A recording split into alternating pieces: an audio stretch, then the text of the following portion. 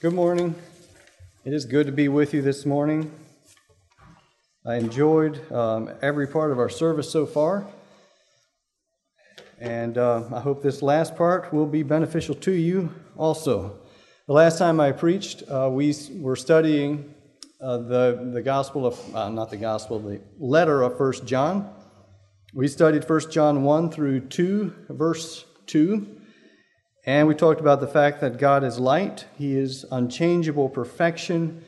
If we come to that light, we will find cleansing. He is what we need. Now, here's a little secret. In that passage that we studied, there was one verse that is kind of a theological landmine. And as I was studying that passage, I was thinking, do we want to talk about that? Do I want to talk about it? Do I not want to? And I thought I was going to, and then I decided, no, I'm not going to. And so we kind of skirted around it because I was afraid we'd step on it and blow up. But today, we're going to look at it more closely and hopefully carefully, but I won't make any promises. Here's the verse that I'm referring to. It's in 1 John 2, verse 2. He is the propitiation for our sins. Good so far. Beautiful verse. And not for ours only, but also for the sins of the whole world.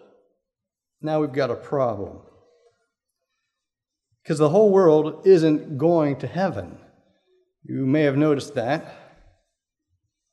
Have you ever read this verse and wondered, well, what's it saying? The whole world's not going to heaven. How can it be the propitiation for not just our sins, but for the sins of the whole world? Well, we could just ignore the problem here and move on, but I don't think that's really a good habit to get into. I think we should try to understand what we're reading. Now, sometimes we will just have to kind of give up and say, I don't understand everything. But let's take a look at 1 John 2:2 and try to understand this verse this morning. There are two basic theories, and they are greatly divided. And it's not just for 1 John 2, verse 2, but also for a bunch of other verses. The first is that Jesus on the cross provided a potential salvation for everybody. He provided a gift for everybody. That is called unlimited atonement. And while we Mennonites don't generally know what the term for that is, that's basically what we believe about what Jesus did on the cross.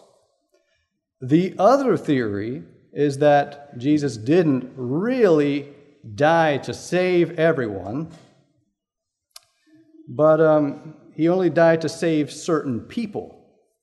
And this, believe it or not, goes by the term limited atonement. Okay, so unlimited and limited.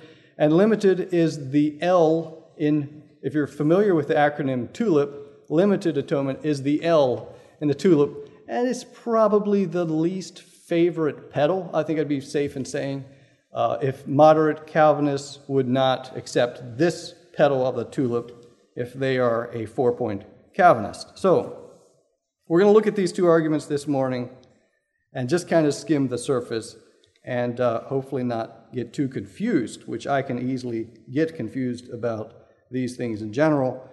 I think theology is a little bit like broccoli.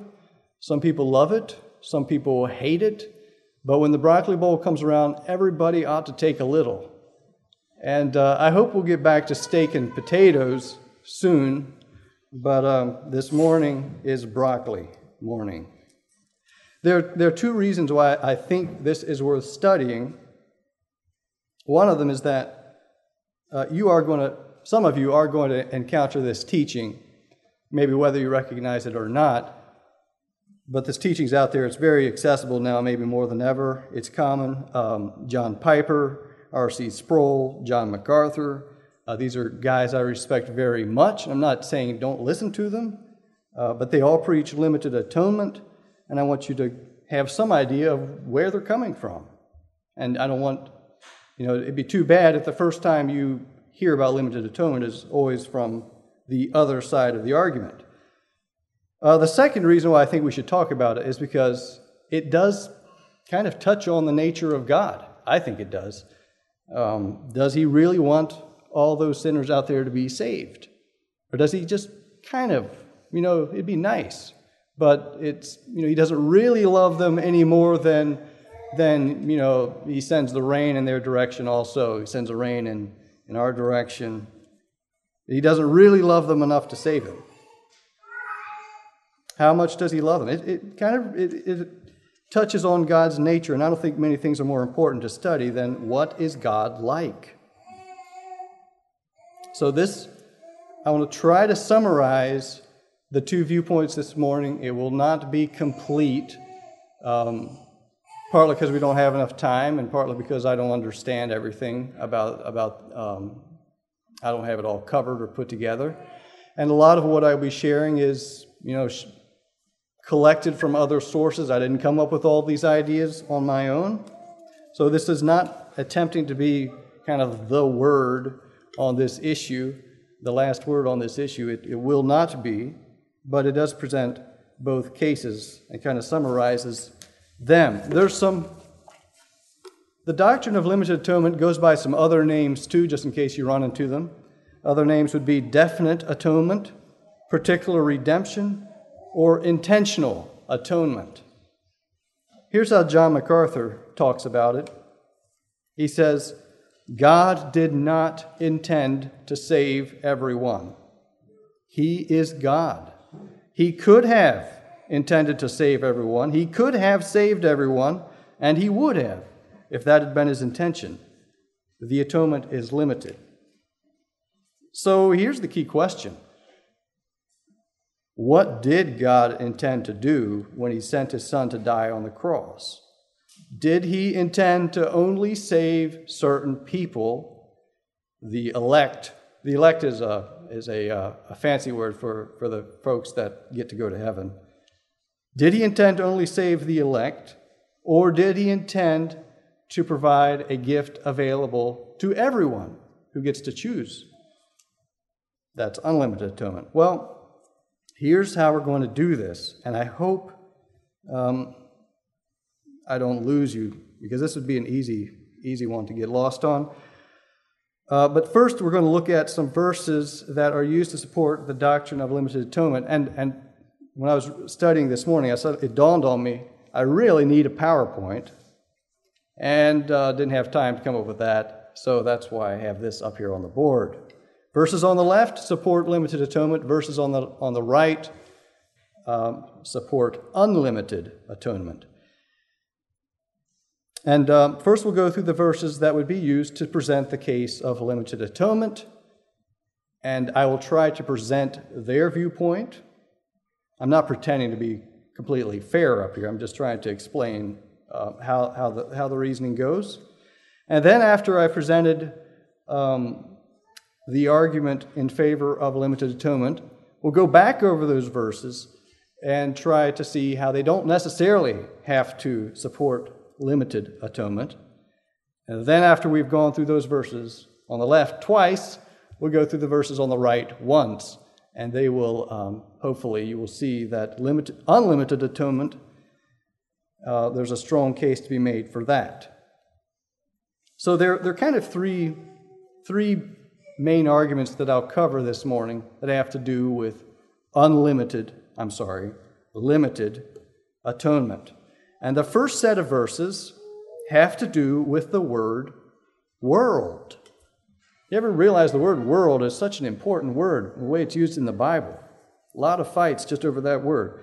In each of the verses that I'm going to read here that have to do with the word world, those that believe in limited atonement will argue that since the whole world is not going to heaven, we agree with them about that, then the word world must mean something other than every individual person in the world, and instead must mean not just Jews, but also Gentiles, something like that. It's just kind of a broad term to mean salvation is inclusive to people from all over the world.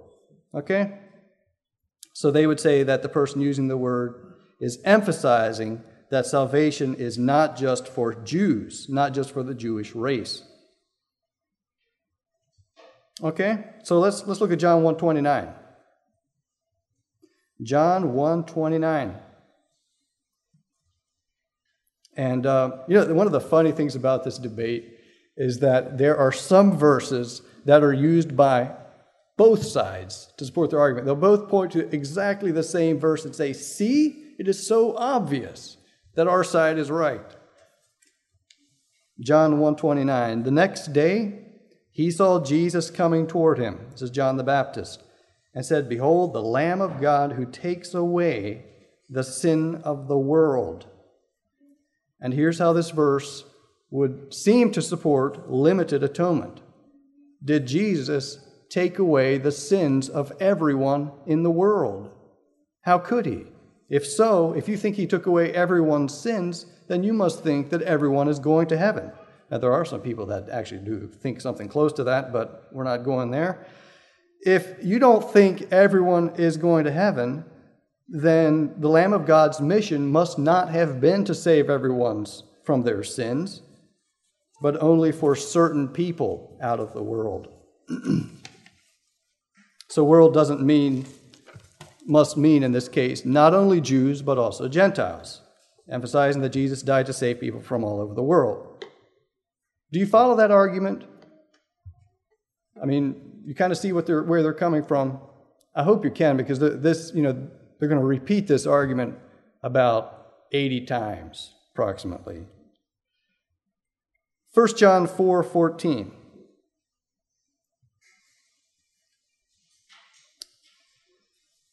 And we have seen and testify that the Father has sent his Son to be the Savior of the world. There's a couple other verses that are very similar to this that we won't look up, but they are John 12:47 and John 4:42.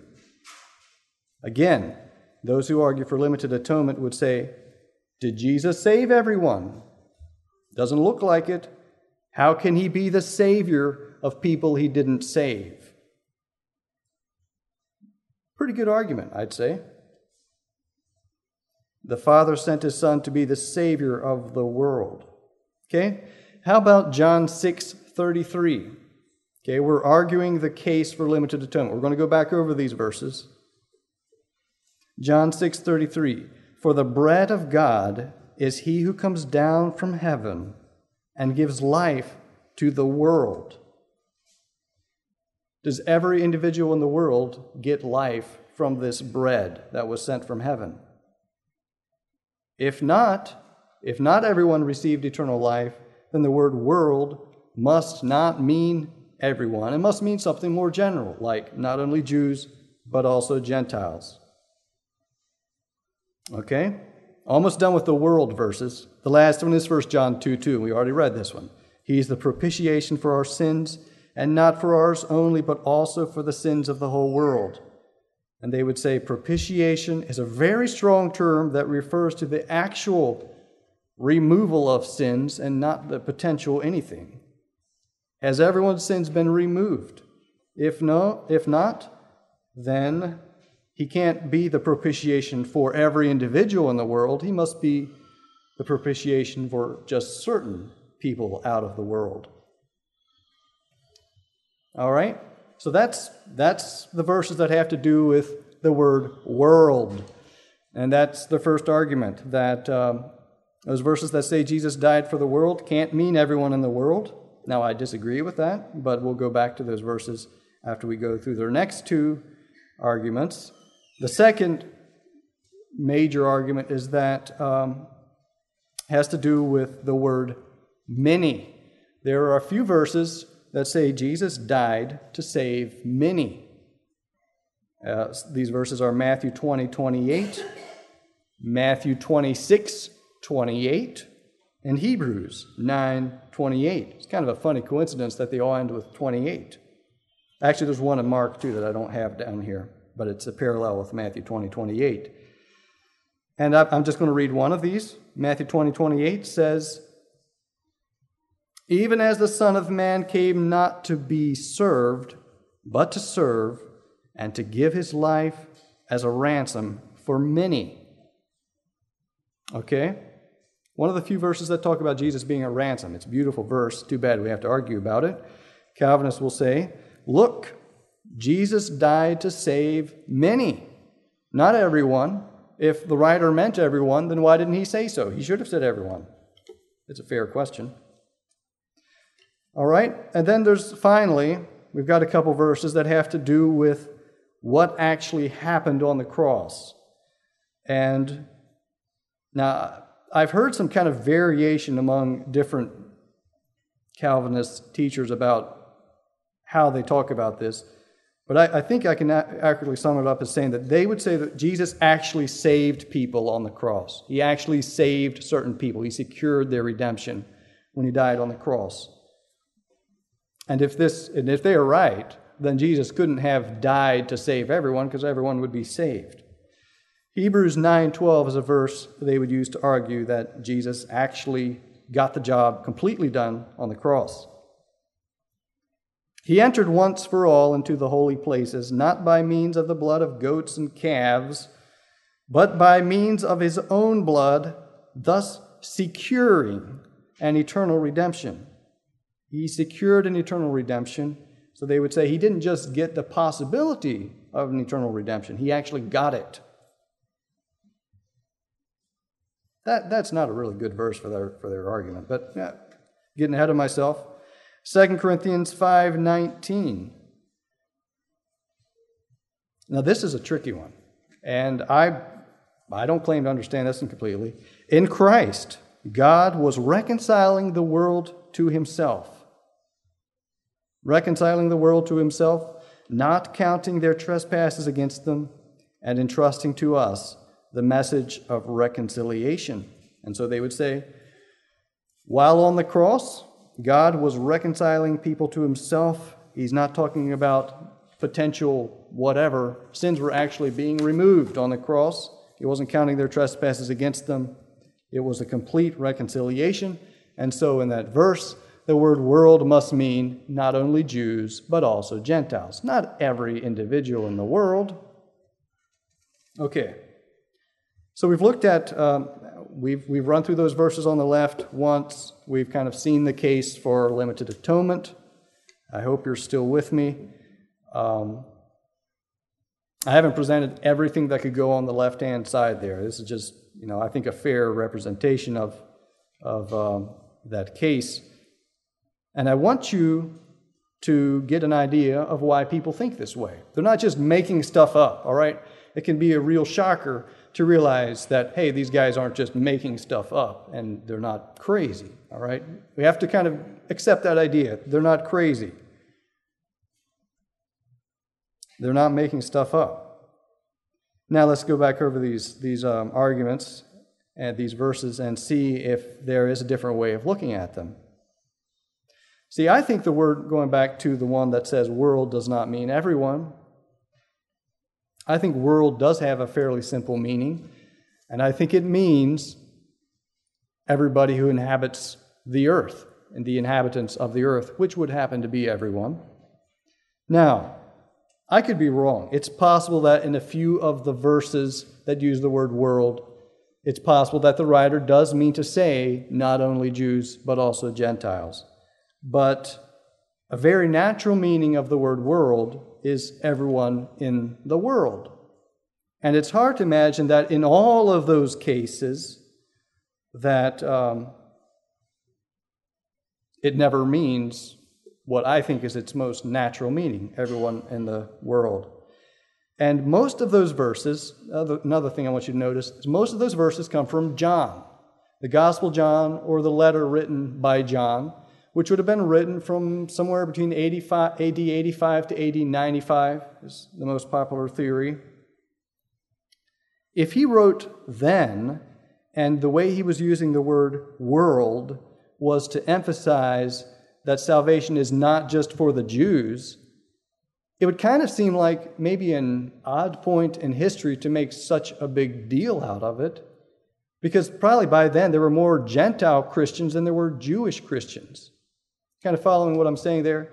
This is not a major argument of mine. I'm just kind of pointing out that it would be a little bit odd for John to be always using the word world to mean not only Jews, but also Gentiles, because by that point it was pretty obvious that it wasn't just for the Jews. Okay, let's go back over these verses. John 1:29, the next day he saw Jesus coming toward him and said, "Behold, the Lamb of God who takes away the sin of the world." Well, takes away is kind of the key word there, phrase. That is one word. It can also be translated, the Greek word can also be translated into carry or bear. And so what I think John the Baptist is saying is that Jesus is the sacrificial lamb who is going to bear the sin of the world to the extent that he is going to suffer on behalf of the whole world. Now, I want you to notice that it doesn't actually even say sins, plural. It says sin. It's a singular word there, the sin of the world. And to me, that emphasizes the collective sin problem that Jesus came to deal with.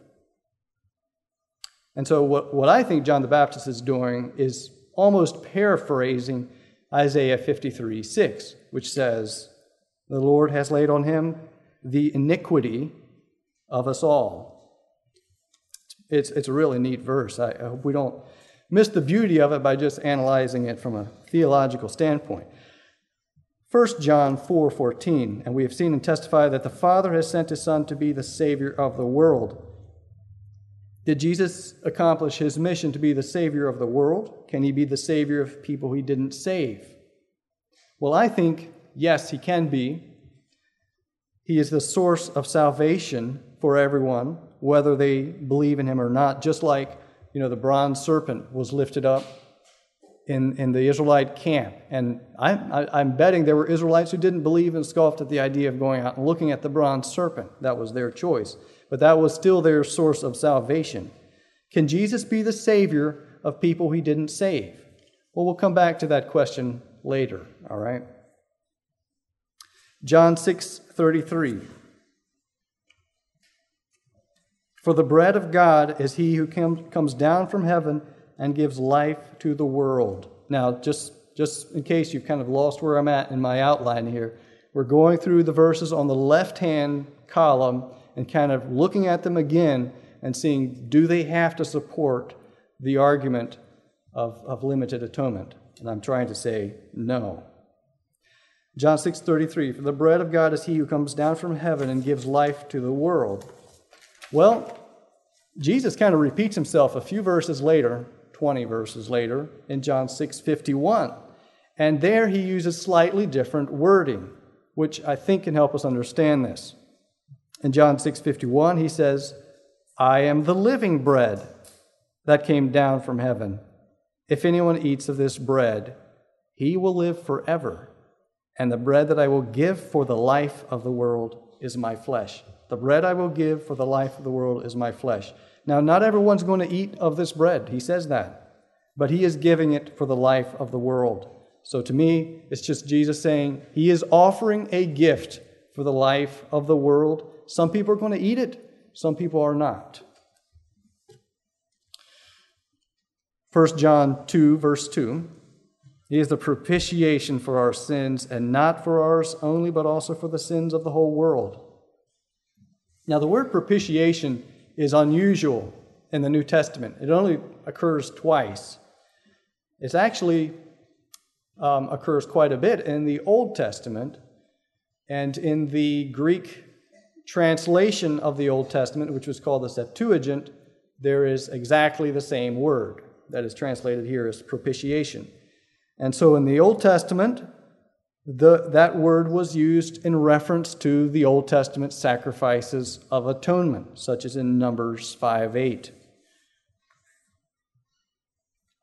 So to me, the word propitiation means Jesus is the atoning sacrifice. In fact, some translations, actually the NIV, I think for one, will say he is the atoning sacrifice for the whole world. Jesus is the sacrifice that reconciles those who believe. So, and I don't have a problem with saying that. To me, it's much simpler to think in terms of Jesus being the atoning sacrifice for the whole world. Now, while we're at it, we should also notice that there's one other time in 1 John, or maybe in all of John's writings. Now I'm not sure. Was it just 1 John? There's one other time, at least in 1 John, that John uses the expression whole world. He says world multiple times, but only whole world twice. Once here, and also over in 1 John 5:19. So it might be interesting to see what the context is of that one. In 1 John 5:19, he says, "We know that we are from God, and the whole world lies in the power of the evil one."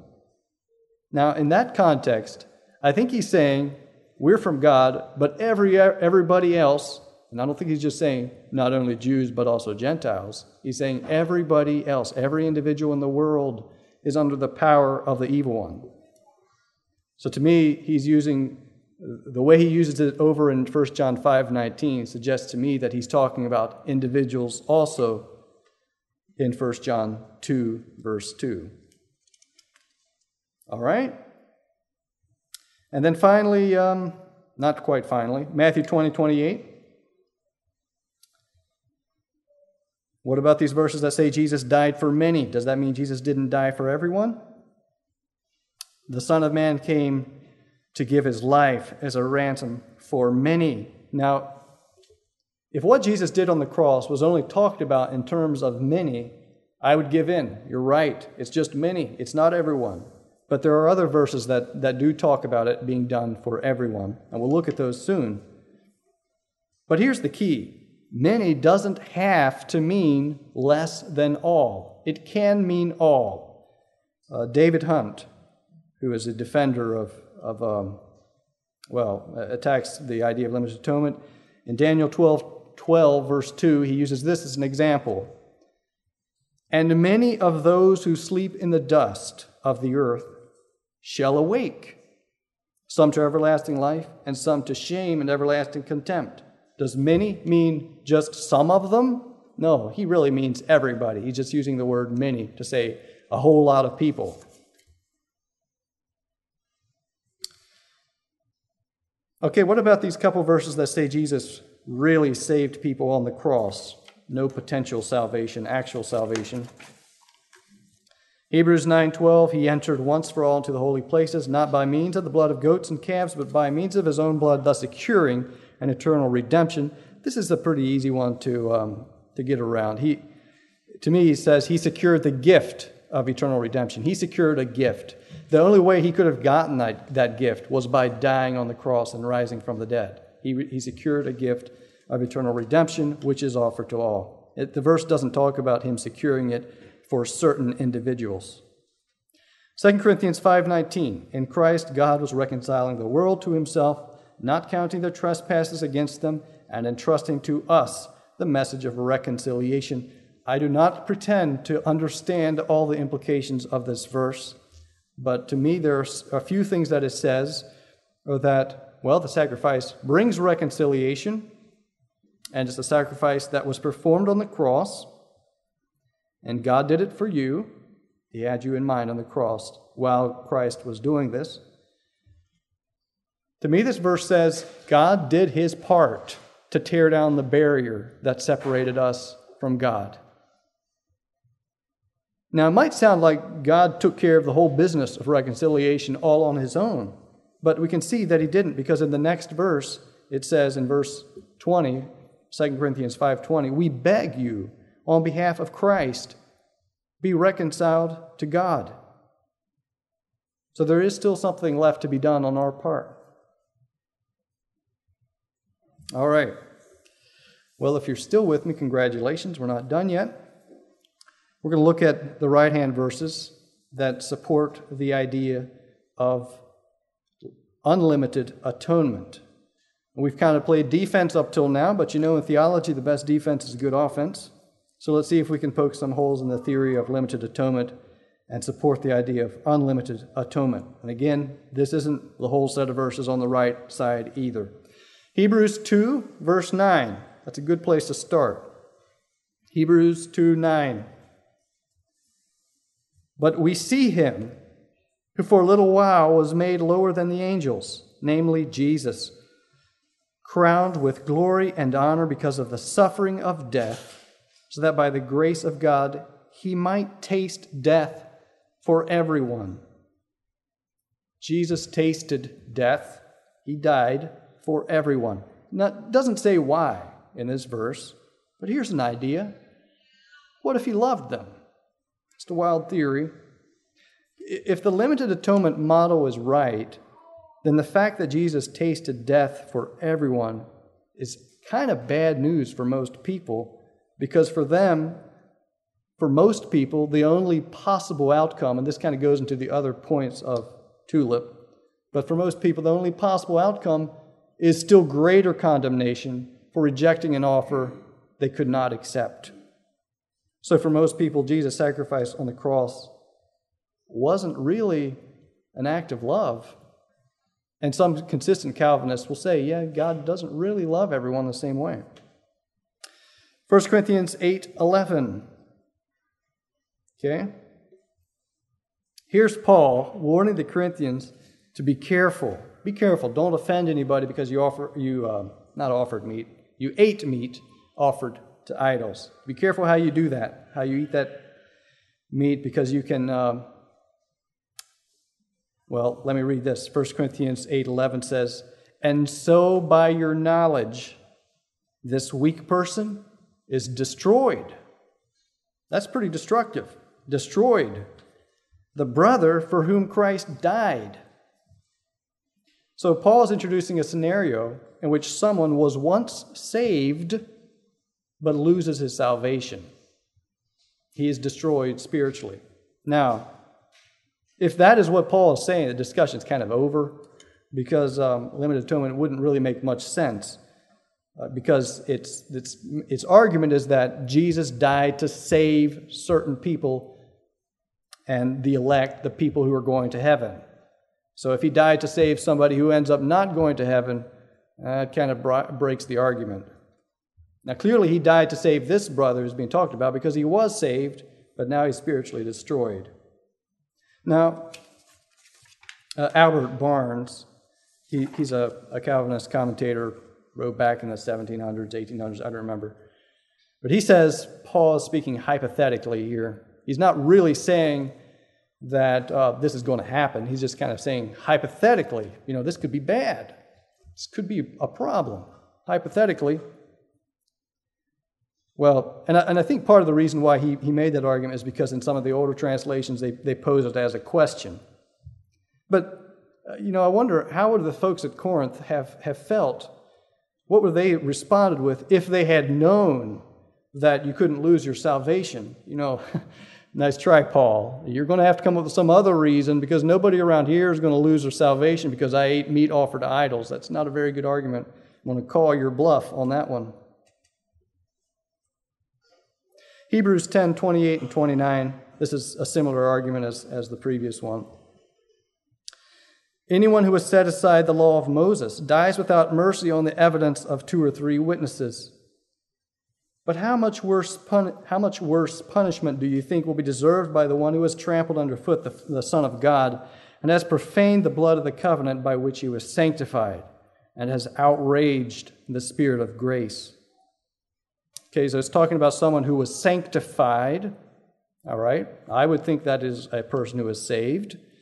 And if the writer is saying that someone who was once saved tramples the blood of the covenant and has fallen away, then, it goes back to the same argument as before. Christ died for someone who was saved and then lost his salvation. So he did die to save him, but he didn't go to heaven. So that would sound like unlimited atonement, not limited atonement. Now, John MacArthur will say that this verse actually isn't talking about someone who was saved. The phrase, he was sanctified, is talking about Jesus. It's not talking about someone who was once a Christian. He's saying he was sanctified is talking about Jesus. Now, there's a couple major problems with that argument. One is that just a few verses earlier, in verse 22, the writer of Hebrews is talking about the effect of the blood on the saints. So he's kind of already set the context. He's talking about what the blood does for the saints, for the Christians. So it'd be kind of strange for him to just suddenly flip context and be talking about Jesus being sanctified by his blood. Also, there's no other place in the New Testament that uses an expression like this, or quite like this, that talks about Jesus being sanctified through his blood. About 99.99% of the time that it talks about people being sanctified, it's talking about believers being sanctified. There is one verse where Jesus talks about himself being sanctified, and that is in John 17:19. He talks about sanctifying himself, but he doesn't talk about sanctifying himself through his blood. So what I'm saying is that would be an unusual expression, and it doesn't fit the context of what the writer of Hebrews is saying, in my opinion. All right, how about 1 Timothy 2, verses 1 through 6? Here are some verses that talk about the nature of God more, and I think these are really special. First of all, then, I urge that supplications, prayers, intercessions, and thanksgivings be made for all people, for kings and all who are in high positions, all right, that we may lead a peaceful and quiet life, godly and dignified in every way. This is good, and it is pleasing in the sight of God our Savior, who desires all people, same group of people we were praying for, to be saved and to come to the knowledge of the truth. For there is one God, there's one mediator between God and men, the man Christ Jesus, who gave himself as a ransom for all, not many, all, which is the testimony given at the proper time. So God wants us to pray for all people. I don't think he's just saying not only Jews but also Gentiles. He's saying everybody. And I don't think he's saying just pray for the elect. He's saying pray for everybody. So that same group of people that we're supposed to pray for, he wants them to be saved.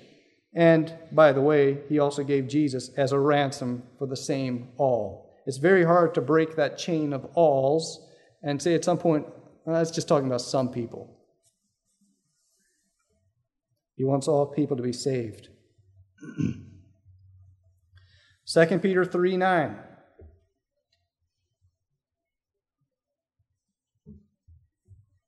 The Lord is not slow in keeping his promise, as some understand slowness.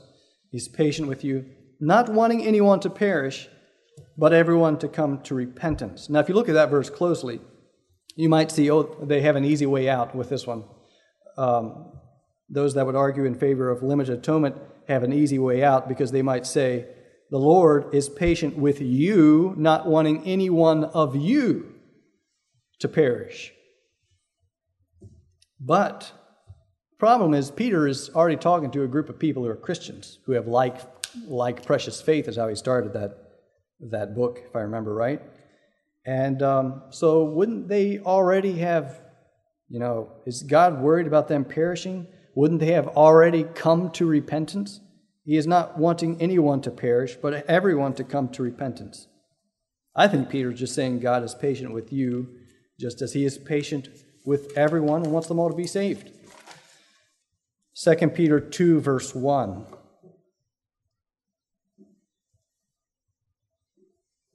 But false prophets also arose among the people, just as there will be false teachers among you, who will secretly bring in destructive heresies. Okay, so these guys are not Christians. Just make that clear. They're bad guys. Who will secretly bring in destructive heresies, even denying the master who bought them. He bought them, and they're fighting against them. This is a reality we see today. Jesus suffered and died for them. 1 Timothy 4:10. Now, there was a question that I asked when we were going through that first list of verses. How can Jesus be the Savior of people he didn't save? Well, 1 Timothy 4:10 answers that question. Fortunately, I don't have to come up with my own answer. Here's 1 Timothy 4:10.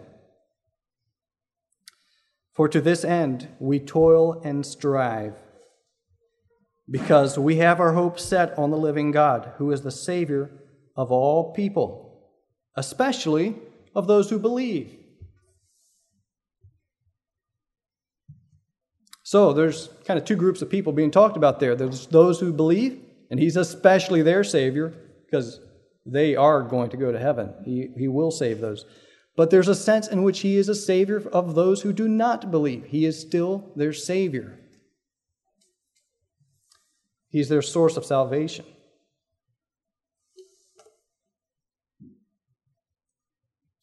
First John 3:16 through verse 18 here. This argument is not original with me. Well, most of these aren't, okay? But I think this is especially a neat one. 1 John 3:16 through 18. By this we know love, that he laid down his life for us, and we ought to lay down our lives for the brothers. But if anyone has the world's goods and sees his brother in need, yet closes his heart against him, how does God's love abide in him? Little children, let us not love in word or talk, but in deed and in truth. So it's saying, if you have the kind of love that God has, you're not just going to say nice things to people and then just kind of let them on their own and not lift a finger to help them. If you have the kind of love that God has, you're going to help these people if you can. It's a characteristic of God's love that he does what he can for the people that he loves. Does God love everyone? I think so. I mean, what do we see in Jesus? I mean, just read the Gospels. Weeping over Jerusalem on the cross. Father, forgive them. I'm trying to think of some other examples. The rich young ruler, he loved him, even though he decided not to follow Jesus. He went his own way, but he still loved him. If there was ever a guy who would help me if he could, it would be Jesus. Now, God could be completely just and righteous without doing anything to save us, without providing us with salvation. But that is not his nature. That is not just his nature to be just. It's his nature to love us. And the characteristic of his nature is to help those he loves. If God would refuse to help someone that he could help, how would that fit with his nature? So in conclusion, next time I promise a shorter sermon. What have we learned from 1 John 2, verse 2?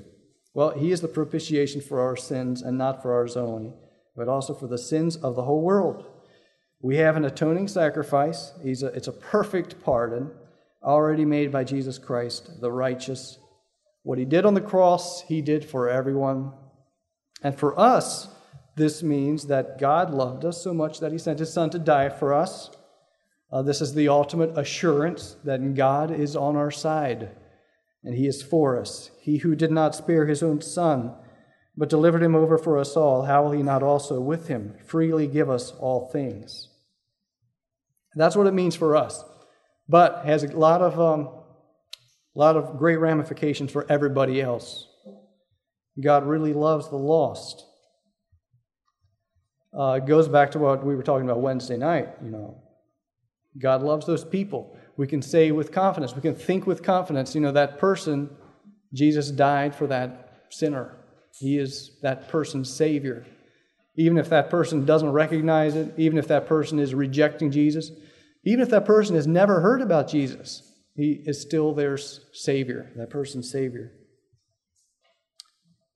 Everybody ought to know. Last verse, I'll just close with this. 1 John 4:10. And this is love, not that we have loved God, but that he loved us and sent his Son to be the propitiation for our sins. God bless you.